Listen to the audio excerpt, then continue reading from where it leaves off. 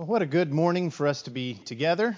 There are three gentlemen who are going around the congregation, and if you would like to have a handout for the lesson this morning, they will get one of those to you. It's fill in the blank. That's not required, but if you'd like to have that to follow along with the things that we'll be thinking about this morning, they'll provide that to you. As they're going around handing that out, just to kind of warm us up and get the juices flowing a little bit this morning, I have a question for you. Let's see, and this is low stakes, right? This is not super important, but let's see if you get this question right. If it'll come up on the screen.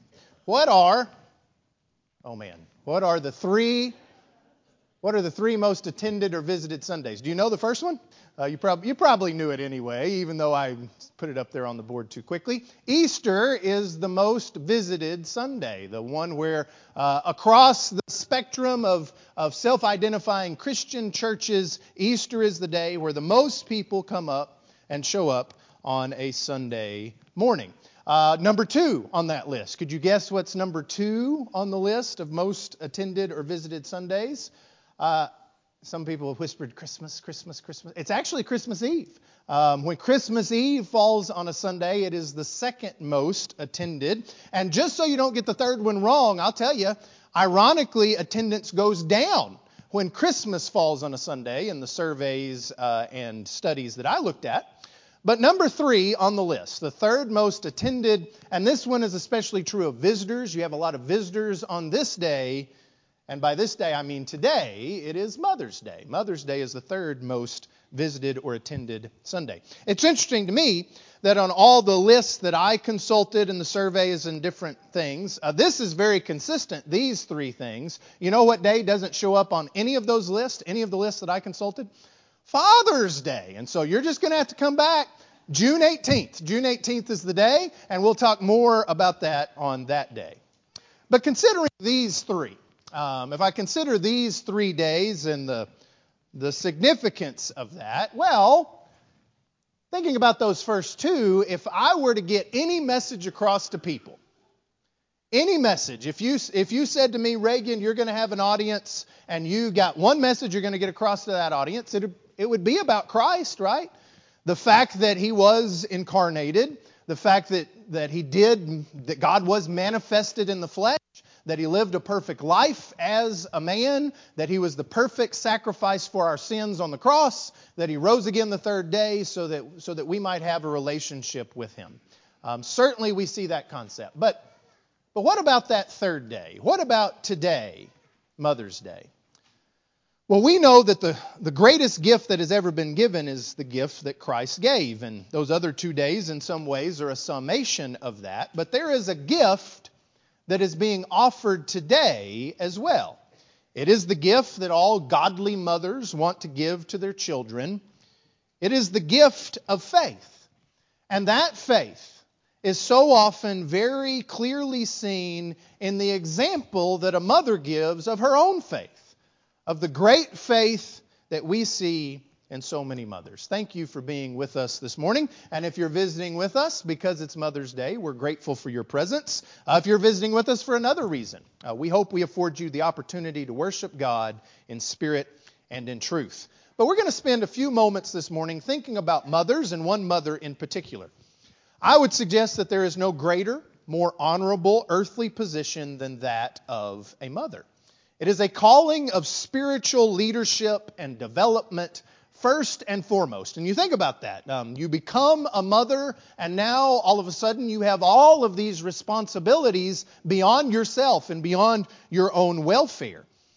In many ways, the role of a mother shares those primary features of spiritual leaders. Have you ever thought about that? Spiritual leaders are called to lead, and it's often a thankless job in the moment. Well, check. For the first however many years of their lives, it is a thankless job from your children.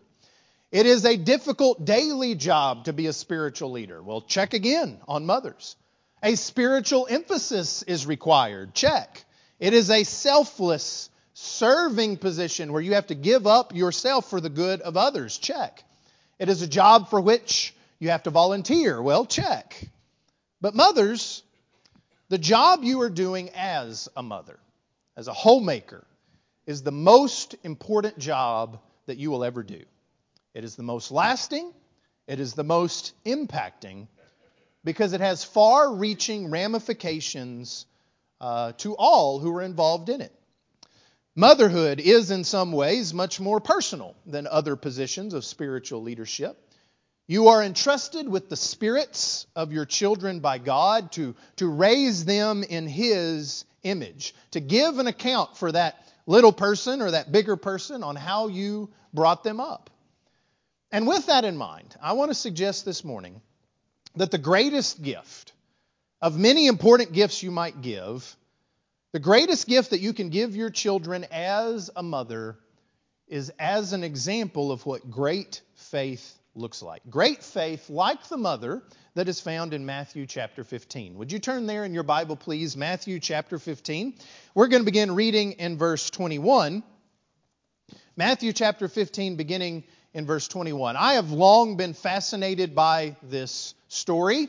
You know me, stories that have a weird element of some kind. You know, there's so many accounts in the Bible, and you read through them, you say, well, that's, based on my knowledge as a Bible student and as a Christian, that's what I would expect to happen.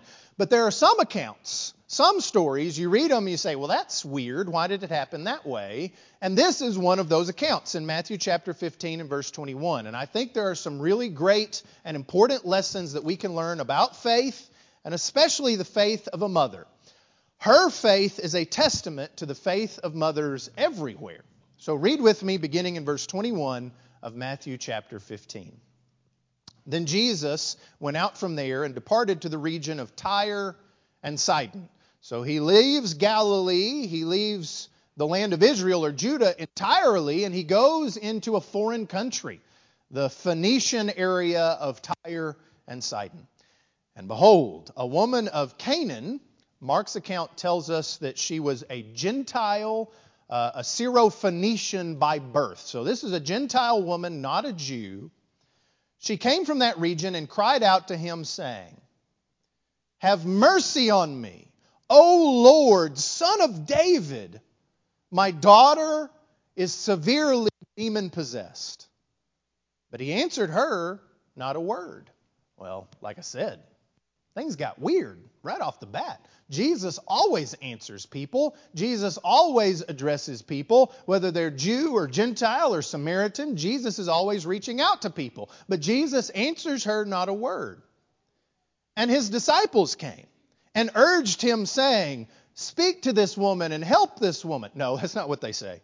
"Send her away, for she cries out after us."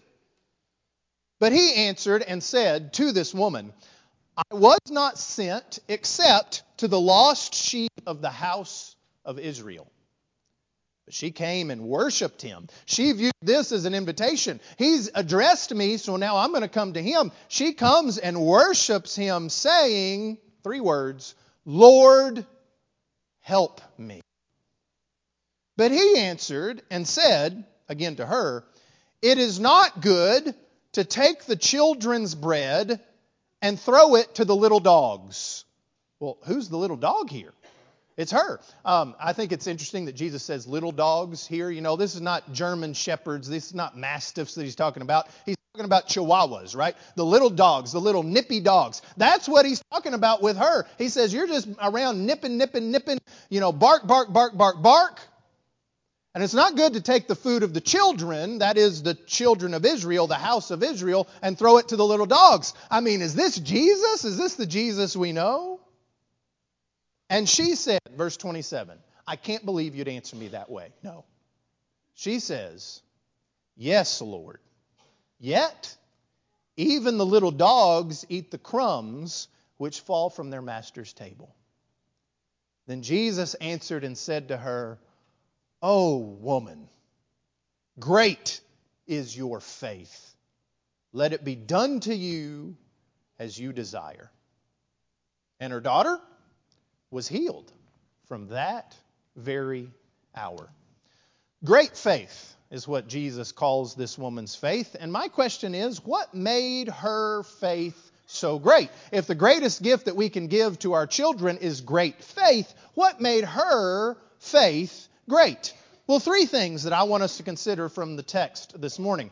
Number one, a great faith like this mother's is faith that humbly and persistently seeks the opportunity to worship. In verses 22 through 25, she is relentless in coming to Jesus and crying out to Jesus. And when she gets even this slightest opportunity, when the door is cracked, even though the things that he says to her are not what you would call an invitation, when he speaks to her, she runs to him and worships him when she has that opportunity. She just wants an audience with God.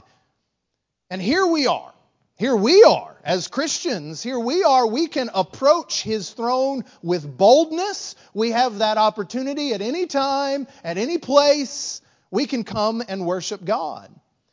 And so we need to think about that idea of our faith. And do we, in the same way, humbly and persistently seek opportunities to worship God? Obviously, that begins with the assembly. All those Sunday mornings, mothers. Those Sunday mornings when you're having to get everybody ready and put smiles on everybody's faces and you make sure that everybody's Bible lessons are done so that you can come to worship, you can come to Bible class. Those times, they make a difference. And all those Wednesday nights where supper has to be rushed, or you go to Chick-fil-A and homework has to be postponed for Bible study, those nights speak louder than words. What do they say? Well, it says that worship is important when you make those efforts, that it is a priority, and that this is what is in your heart. And today, when a lot of people are here for their mothers, no doubt, when your family comes to honor you, how have they done it? They've done it by coming to worship as a family. May our children be so conditioned to coming and being with the saints that it becomes second nature to them, that they wouldn't know what to do with themselves if they weren't here, because this is where we always are. This is where Mom always is. And so it begins at the assembly, but obviously this idea of worshiping and seeking opportunities to worship extends beyond the regular assemblies of the saints. Stephanie has talked about her dad, and her dad, one of the images that is burned in his mind from growing up with his mother, so Stephanie's grandmother, is that whenever she was working about the house, and I don't even remember how many kids it is, a bunch of kids, right? Whenever she was working around the house and about the house, he remembers from the time, as long as he can remember, that she would sing hymns as she was working around the house. That's burned in his mind, that his mother was always worshiping God as she was working for their family and with their family.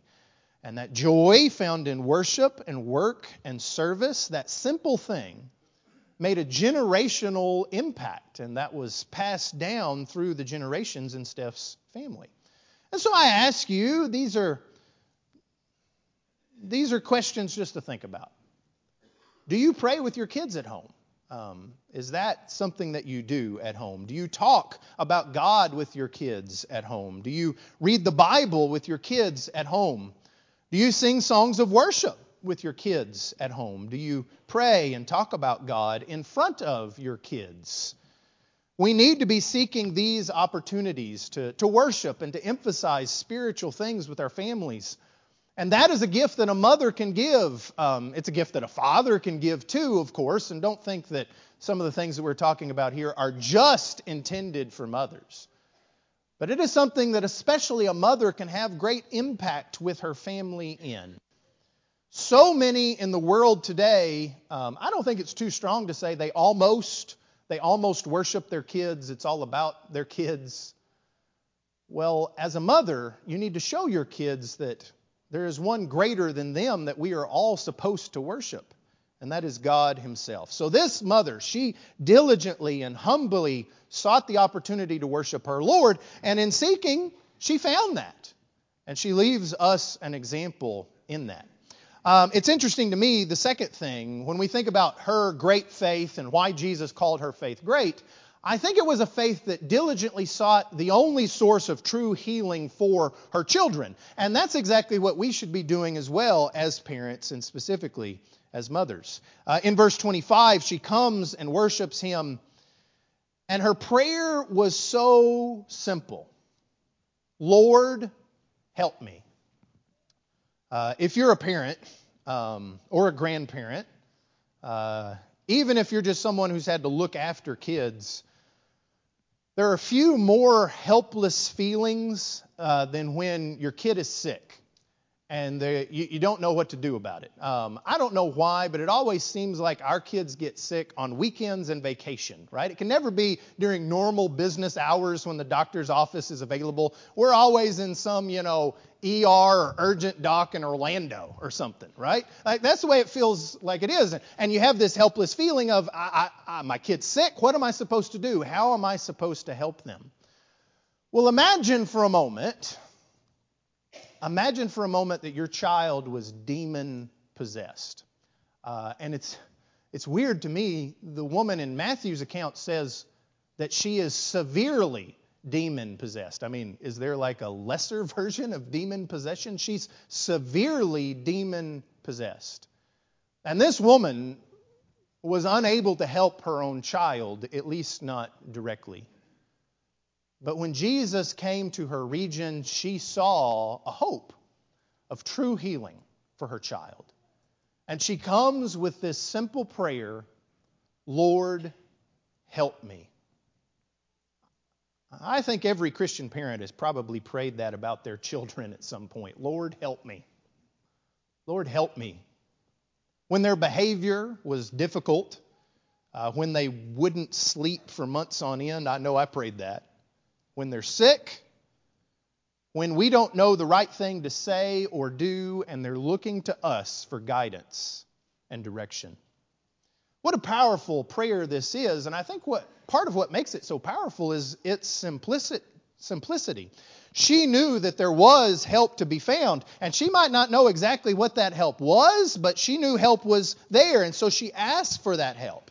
And if we want help raising godly children, shouldn't we ask this same question? Lord, help me. Doesn't it make sense to go to God?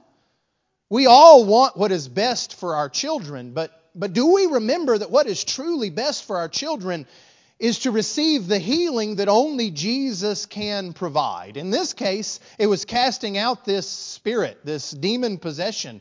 But in our case, it is the spiritual healing that all of our children will someday need. Are we praying? Are we praying in advance for that? Are we continuing to pray for our children after they even become Christians? Are we praying for our children even after they become adults? That they would receive this spiritual healing that is found in Jesus Christ. Monty mentioned this, in fact quoted this verse from John. In 3 John verses 2 through 4, only one chapter in 3 John. You can read it on the screen or turn in your own Bible. John says this, Beloved, loved ones, the people that I love, I pray that you may prosper in all things and be in health. Isn't that what we want for our children?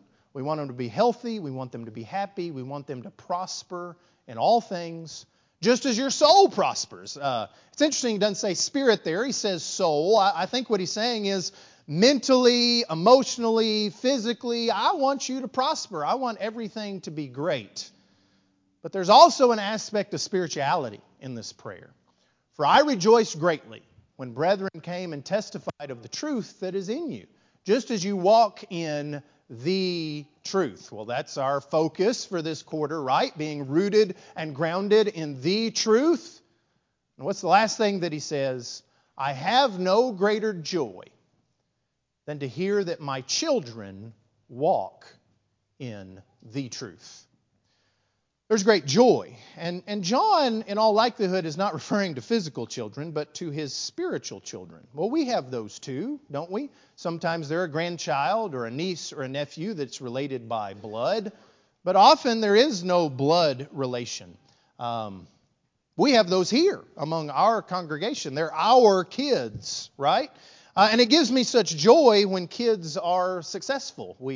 We went across the street to the baseball fields the other night, and we had Kaysen on one field, and there was Lane and Sambo were over on the other field, and we're rooting them on. And we want them to do well. We want them to do well so badly. And I'm proud when they do well, right? Sambo slid into home plate and he was safe, and I think he slid like 10 feet. It was awesome, and we all cheered for him, right? But what is it that gives us the most joy? Do we imitate John here, and that there is no greater joy for us than when we hear that our children walk in the truth? When we hear that they're standing up for what is right, when we hear that they are being salt and light. And I think sometimes parents need that because we've all had the experience that the child we have at home is not exactly the same child that other people see, right? And hopefully they act a lot better with those other people. And it gives us great joy when we say, okay, I'm not failing in this. They're actually doing what's right. I'll just brag for a moment on some of your kids. It was really cool to me. I heard about this as a board member. I saw it on Facebook. There's an award only given out to one child in every grade, starting in 5th grade through seniors. And it's a special kind of citizenship award at Hudson ISD, Youth Citizenship Award. And there are only seven of these awards given out for the year. 3 of those were kids from Timberland, our kids, from 3 different families. I mean, it's not just like one family's got it figured out. And of all the things that our kids have accomplished this year and all of the things that they've done, that was one of the things that gave me the most joy. Because it shows their emphasis on more than just athletics or academics. It's an emphasis on doing what's right. And do we have joy in that bittersweet moment when they put Christ on in baptism and commit their lives to Him? Of course we do. But it is not just that moment that matters. It is the walking in the truth. When they go out to other congregations after graduating and become leaders among those their age or all ages, when we hear of their faith and faithfulness, their good choices, and where they worship and who they marry and what they're doing with their lives spiritually. Have you told your children that this is what makes you the most proud of them? Do they know that by your actions? Is it really true that this is where the greatest joy you have from them is found? And whatever they achieve, academically or athletically or socially or financially, their faith is what gives us true joy. There's another mother in Matthew, marking your spot there in Matthew 15. You're just turning a few pages to Matthew chapter 20, who misses the point in coming to Jesus on behalf of her children. In Matthew chapter 20 and verse 20, then the mother of Zebedee's sons came to him with her sons, kneeling down and asking something from him. It's interesting how much this echoes what we saw earlier in Matthew chapter 15, except now it's a Jewish woman who has the quote-unquote right to come before Jesus, but she comes before him, she kneels before him in worship, she asks something on behalf of her children. And he says to her, verse 21, "What do you wish?" She said to him, "Grant that these 2 sons of mine may sit, one on your right hand and the other on your left, in your kingdom." She wants the best for her boys, but her focus is on physical things and a physical kingdom. She was concerned with the physical, and she was, I would say, more demanding, more arrogant in her approach of Jesus instead of humility. She already had it figured out instead of looking to Jesus for guidance in what her children needed. And if we focus on the physical with our children, if we are not humble enough to, as parents, ask God instead of telling God, and if we think we have it all figured out, we are setting ourselves up for failure. What we should ask of God is what is best for them in His sight. That our children might be used in His service as He sees best. And then our goal as parents and as mothers is to put them in a position to achieve what is best for them and best for others spiritually. And every decision that we make should be made through this lens. How is this going to impact my child spiritually? Those two things.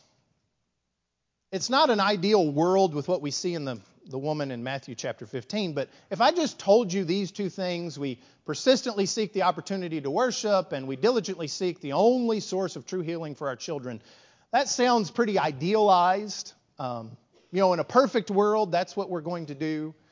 But I think great faith, the great faith of this mother, the great faith of all mothers, is found when things don't go according to plan, when things aren't working out the way we think they should.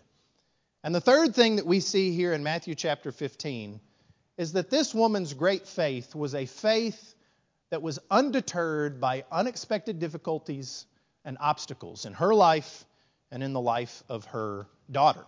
What difficulties did she face? Well, first and foremost, her daughter had a demon. Evil had invaded her home, and she was doing everything in her power to get that evil out. To get that evil out of her daughter, to get that evil out of her home. But then she comes to the only source of true healing, that's Jesus, and there's unexpected difficulties there as well. Let's read those verses again, beginning in verse 26. But he answered and said, "It is not good to take the children's bread and throw it to the little dogs." And she said, "Yes, Lord. Yet even the little dogs eat the crumbs which fall from the master's table." Then Jesus answered and said to her, "O woman, great is your faith. Let it be to you as you desire." And her daughter was healed from that very hour. Verses 26 through 28 are some of the most surprising in the gospel. What do we make of what Jesus says here? Is it too harsh? Yes or no? Is it too harsh to call what Jesus says here an insult to this woman? I mean, that's kind of what he's doing, right? I mean, it seems like what he's doing. I don't know anybody who would be thrilled to be called a little dog, right? And yet she responds in such a kind and gentle way. And I would say this about these verses, that Jesus knew her heart and Jesus knew her faith. He knew how strong that faith was and what that faith could endure. I was talking with Brent Slatter before worship, between Bible class and worship. And we talked about how grateful we are for not being 6'5", I think was the number he said, because there would be some temptations that would be afforded to us throughout our lives as we were 6'5" that we hadn't had to face. And I said to him as he was walking off that the Lord will not allow us to be tempted beyond that which we're able to bear, right? Because the Lord knows our faith. He knows what our faith is capable of. He knows the maturity of the faith and the depth of that faith. And He knows what we can overcome in regards to temptation, but also in regard to testing. And there is a sense in which her faith is tested here. We know the devil tempts us, but God allows us to be tested. And there are benefits for us personally in that testing. James tells us that the testing of our faith produces patience or endurance or stick-to-itness. But sometimes I believe the Bible bears out that God allows our faith to be tested, not just for our own benefit, but allows that faith to be tested for the benefit of others. And how we respond, how you respond as a mother in those moments of testing could be for the benefit of somebody else. Why did Jesus respond the way that He did with this woman? I believe it was for the benefit of the disciples, that they could see what real, genuine, good faith looked like. Jesus is making a point to His disciples that this is what real faith is, not that hypocritical, easily offended faith of the Pharisees. If you go back there in verse 12, His disciples come to Him as Jesus has pronounced some woes on them, and especially on the scribes and Pharisees for their hypocrisy. And notice what His disciples say to Him in verse 12. Now, these are Jesus' followers, His disciples, and they came and said to Him, "Do you know that the Pharisees were offended when they heard this saying?" Now, if you were a Jew in the first century world, you would put up on a pedestal the Pharisees and say, that's the kind of faith that I want to have. You certainly wouldn't look at some woman from the region of Phoenicia I mean that's anathema in regard to faith in Jehovah. And what Jesus does is he says, you see their faith, they're offended by my saying. Well, let me say something truly offensive to this woman. And look at how she responds in that moment. Her response is not to be offended. Her response is in faith. Because real faith is not so easily shaken like these Pharisees. Real faith is undeterred by such things. And this woman, she could have given up hope. She could have gotten mad and stormed off at what Jesus said. She could have refused Jesus' help and guidance because of his tone toward her. But her faith and her love for her child would not allow that kind of response. And Jesus calls it great faith. Jesus only uses that term one other time in all of the Bible, and in all of Matthew, I should say. And ironically, it's with another Gentile. It's with that centurion who says, just say the word and I know my servant will be healed because I'm a man under authority too, and I know you have authority over all things. And Jesus says, I've not seen such great faith, not even in Israel. And here he is, not in Israel again, and he sees another person of great faith. This is the kind of faith that is not affected by the initial response or time or distance or any other such trivial physical thing. This kind of faith sees God's power and truly believes and trusts that he can do anything in his majesty. This kind of faith sees him as Lord of heaven and earth. And this woman's faith was not deterred by circumstances. Even though it was difficult, even though Jesus' message was harsh and unusual, her faith was not deterred by these difficulties and obstacles. And our faith needs to be undeterred by our past sins and shortcomings, maybe our past beliefs, what others think of us, what others have done to us, or other physical barriers to faith. And if mothers, if you can display a faith like that to your children, no matter their age, there's no greater gift that you can give them.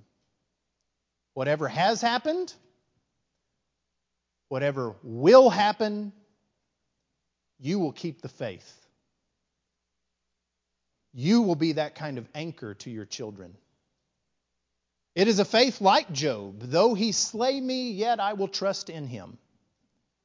And that kind of faith is persistent in approaching God until an answer is given to prayer. What do you pray for your children? I pray a lot of things. I pray that they will both develop their own faith and will someday become faithful Christians. I pray that if they marry, that they will marry faithful Christians. I pray that they will be salt and light in this world. I pray that when they leave this world someday, they will go to heaven. Let us pray for our children daily and fervently. Let us pray it no matter the circumstances. Let us pray it even when they're adults. Let us pray it when they're faithful. And let us pray it even when they are, heaven forbid, when they are unfaithful. Because that prayer shows our faith. And the actions that are motivated by that prayer show our faith to them.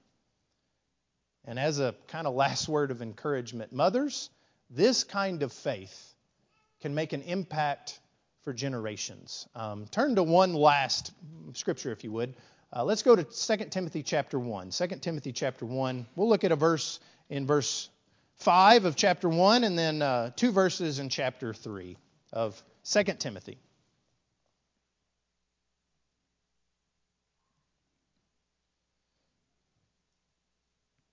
In verse 5 of chapter 1, the Apostle Paul is writing to his son in the faith, Timothy. And he says that he calls to remembrance the genuine faith that is in him. I call to remembrance the genuine faith that is in you, which dwelt first in your grandmother Lois and your mother Eunice, and I am persuaded is in you also.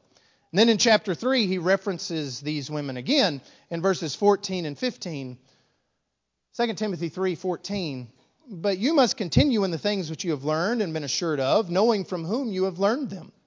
And that from childhood you have known the Holy Scriptures, which are able to make you wise for salvation through faith which is in Christ Jesus. He's known them since when? Since childhood.